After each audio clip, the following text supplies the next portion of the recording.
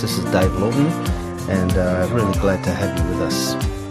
This is part of our summer series where we reach back into the vaults and run a series of recordings that we have had in Praxis.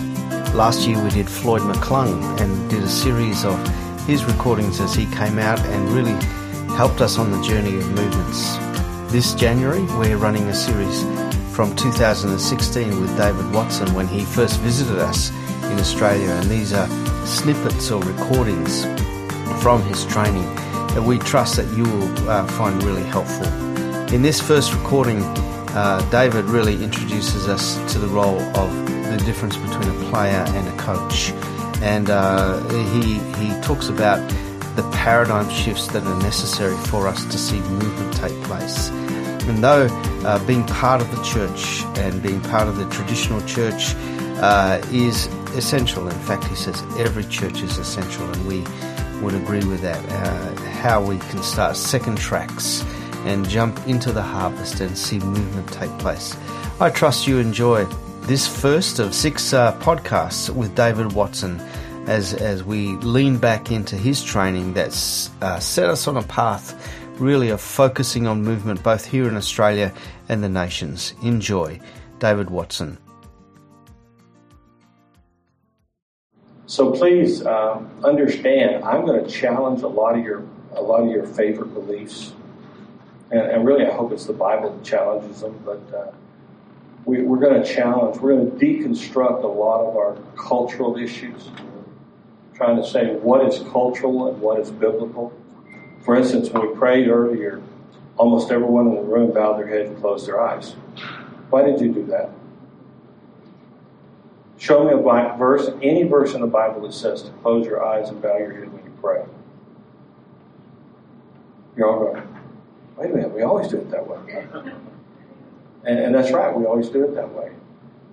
But the very act of bowing your head and closing your eyes may identify you as an enemy in some circles.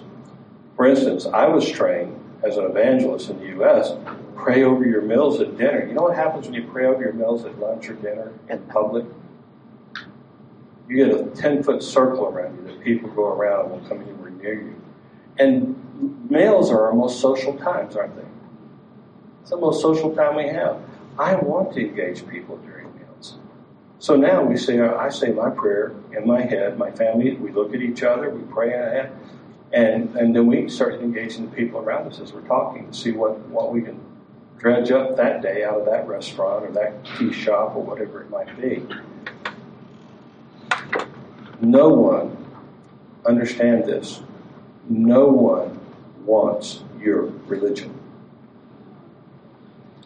Everyone who wants to be a Christian is already a Christian. Okay, you understand that, right? And everyone who's not a Christian knows about you and doesn't like it. Okay, they don't like the way you act, they don't like the way you sing, they don't like the way your services are, they don't like the way you park your car, they don't like your bumper stickers. You know, they don't like it. And our job is not to make them like Christianity. Our job is to get them to fall in love with Jesus. So if you're about religion, if you're faithful to your denomination or your church or your agency, you're probably not going to be a very good DMM practitioner, because we're not about any of those things. We're about people falling in love with Jesus and letting the Holy Spirit organize them the way He wants to organize them. Now we teach when we have a group that comes to the place of baptism, all we do is we show them all the functions of church. And say, how are you going to do the same thing we're going to deal with all week long? How are you going to accomplish what we're talking about? And they come up with some pretty creative things, unless some busybody Baptist comes along. I would say that because I'm a Baptist. Busybody Baptist comes along and says you're doing it all wrong. And that happens to right at half of all of our churches. Some outside church will come and tell them they're doing it all wrong. The average cost of one disciple in the Western Christianity is $100,000. We spend $100,000 in our churches for every baptism. Does that astound you? Yeah, we spend about 8 cents in our work. From 100,000 down to 8 cents. A church start in a mega city, a city like this that has millions of people. Average cost of a church start in a city globally is approaching $1 million just to get it off the ground. On average, across a 5-year period, looking at how we do work, we spend $4.79 per church in our ministry getting a church started.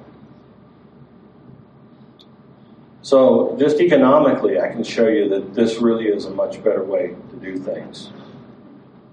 But you're going to have to give up control. If you're a control freak, this methodology is going to drive you insane. And I was one of those guys. I mean, I'm an alpha male, and I'm a type A personality. I'm a high D. All the tests you're going to show is I'm the guy that's at the top of the pyramid, and I really like it there.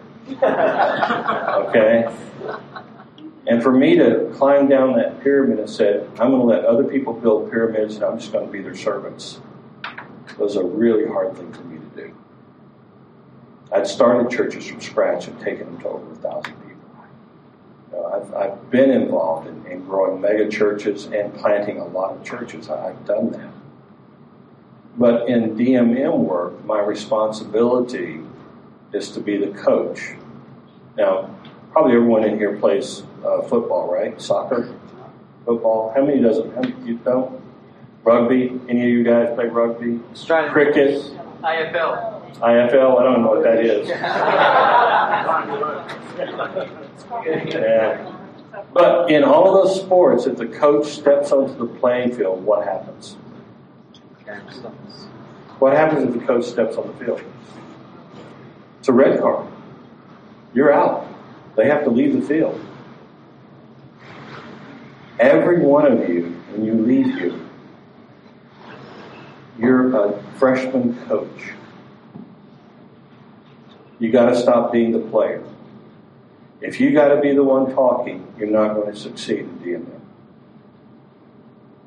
You got to be the one coaching people how to do it. If you're the father or the mother that when the father is teaching a boy how to build a birdhouse, he says, here, let me do it. He builds it all up and says, here, there's your birdhouse. You're not going to be able to do this. If you're the mother that says, let's go cook, I'll teach you how to cook, and the first time there's a mistake, you pull it and you whip it up and say, here, stick it in the oven, and that's cooking. You're not going to be able to make this work. You have to have a high tolerance for error. Because in this line of work, the best teacher is failure. The best teacher is failure. But not failure without a safety net. That's what a coach is about. Coaching is about perfecting skill sets, right?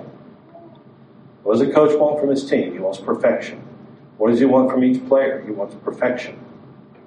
Coaching is about perfecting the skill of whatever passion you're chasing after. Your job is to watch for those failure points and coach people toward perfection as you talk to them and love them and work with them. And some of them are going to do some pretty horrible things. Some are going to do stupid things. Some of them are just lazy, and you have to help motivate them.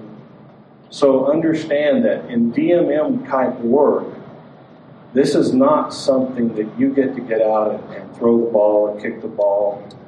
You're teaching other people how to throw the ball or kick the ball and catch the ball and get across the goal line, how to block, how to tackle. You're doing all of those things. You're teaching them, you're coaching them until they perfect it. And if you have to be in the game, if you have to be on the playing field, you're not going to see a disciple-making movement started. It's not going to happen. The other thing that I want you to understand is I'm not here to teach you how to make disciples. I'm here to teach you how to start a movement of making disciples. I'm not here to teach you how to plant a church. I'm here to teach you how to see a church planting movement established. And the skill sets and the behaviors of the person who is at the front end or the front edge of a disciple-making movement is very different from the person who's doing the work inside the movement. So you're going to hear me make statements like, look, if I catch you doing personal evangelism, you're fired. What? I should be a personal. I mean, you're supposed to. No, your job is to coach 100 personal evangelists, disciple makers. And instead of you winning 1 or 2 people a year, you're going to see 2,000 or 3,000 a year coming to Christ. That's the difference in what we want to show you. Is that if you become a coach, you're going to get across that goal line more often because you're not doing it by yourself. It's like walking onto a basketball court and you're the only player against 5. You'll never make a goal and you'll never block it. I mean, Michael Jordan could play against a high school team and win if he were the only person. It takes a team. As talented as Michael Jordan is, and the fact that if he gets the ball, he can hit the basket from mid-court, you just keep the ball away from him. And that's what I tell my guys. If I was playing Michael Jordan, I'd say, look, don't let him get his hand on the ball. Where he is, throw it somewhere else, even if it's out of bounds. And I said, all you got to do is link arms, and so he has to charge you to get to the basket, and then you're going to get the ball back. I mean, it's easy when you're 5-on-1 to win. And many of you in this room have been playing 1 on a million type of game. You're one saying, I want to win this city or this people or this nation or this group. And you're 1 against a million. And you're wondering why you're not succeeding. Because there's only 1 of you or 2 of you. This is about how do you develop and grow a team. The conference that comes after this one is about how you build that leadership team. We're not going to get there today because you've got a lot of work to do just to get it rolling. And we're going to talk about the work you have to do to get it rolling. And toward the end, if we have time, I'll show you the bigger picture so you see where the piece that you're learning this week will fit into other things later on. But we're trying to get you the basic Lego block this week. You know, Lego blocks are pretty much all the same. Well, we're going to get you that first Lego block, and then you're going to be able to reproduce it, and you're going to be able to build, and then you're going to hit a place where you can't build anymore with Lego blocks. And then we have to teach you the next stage of how to develop and keep growing because you've outgrown what you've learned already. And that will happen. To some of you, that's going to happen. And some of you are going to be quite happy with seeing 10 or 15 churches a year started. That's probably a 1,500 to 15,000% increase in what you've been doing. But I'm telling you, if you do this and you stay faithful to it, in 4 years to 6 years, you're going to see 2,000 to 3,000 churches. You say, how can you make that claim? Because I've seen it over and over and over again. And that's just the reality of movement. If you think in terms of coaching a movement rather than leading everything. Coaches lead, but they lead by training and equipping and correcting and focusing and perfecting. Those are what coaches do. So really this meeting is about coaching, okay? So today we're going to talk about things you need to learn not to do. You may already be doing it, but you're going to have to unlearn and say, this is not what I do. And some of you were here yesterday, I was preaching. I don't do that. That's the first time I've preached in 5 years. It's the first time in 5 years I've done that. And the last time I got hijacked in South Africa. I'm not saying change your churches if you're a pastor. Matter of fact, that would be a dumb thing to do. You would lose people if you do that. What I'm saying is, out of what you learn here, you start a second track And you keep your first track, keep it going, love it, care for it, feed it. It's resource-oriented, it's program-oriented. Let it go and start a second track. And as it becomes successful, people from the first track will move over. But not very many of them, because people love tradition. They love what they do. They love how they do it. And that's quite okay. There's nothing wrong with that. But if you're going to become anywhere close to an evangelist or prophet or apostolic leader, you have to get out, you have to get off that church track. And we understand the first three leadership roles in Ephesians, apostle, prophet, and evangelist, are outside the church. What's inside the church? The next two, pastor and teacher. They're inside the church. Now, as we establish churches, we have to establish this pastor-teacher for every church. So we have to be able to train those people and work with those people. So understand, some people interpret what we're talking about as anti-church. It's not anti-church. I'm just talking about stuff that's outside the church during this conference. Okay? So don't hear it as being anti-church. Is that church is on the other side of the street, and we're talking about this side of the street this week. Okay?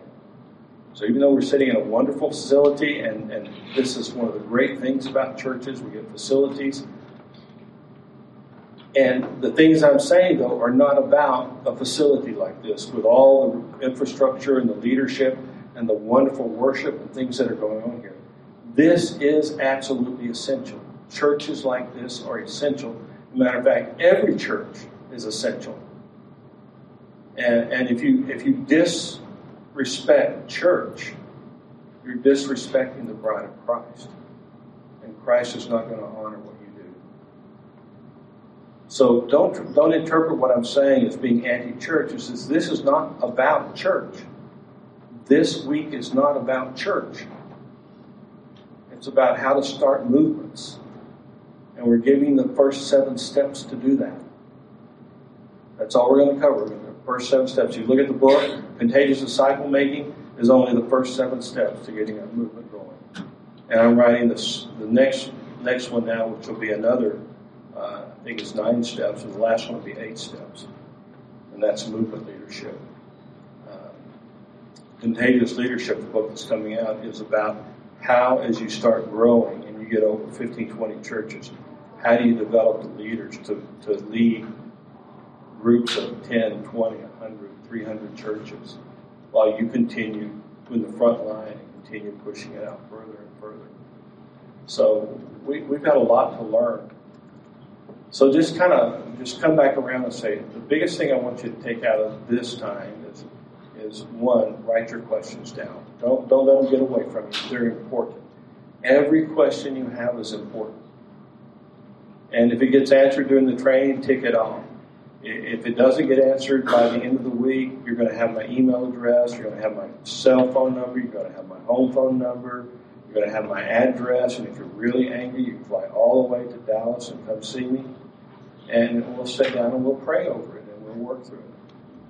I want you to just be really open and thinking about what you need to give up. There's going to be things you have to stop doing in order to see them. You're going to have to stop doing it. And we're going to talk about some of those things and study about some of those things today and tomorrow. And then we're going to talk about what you need to start doing.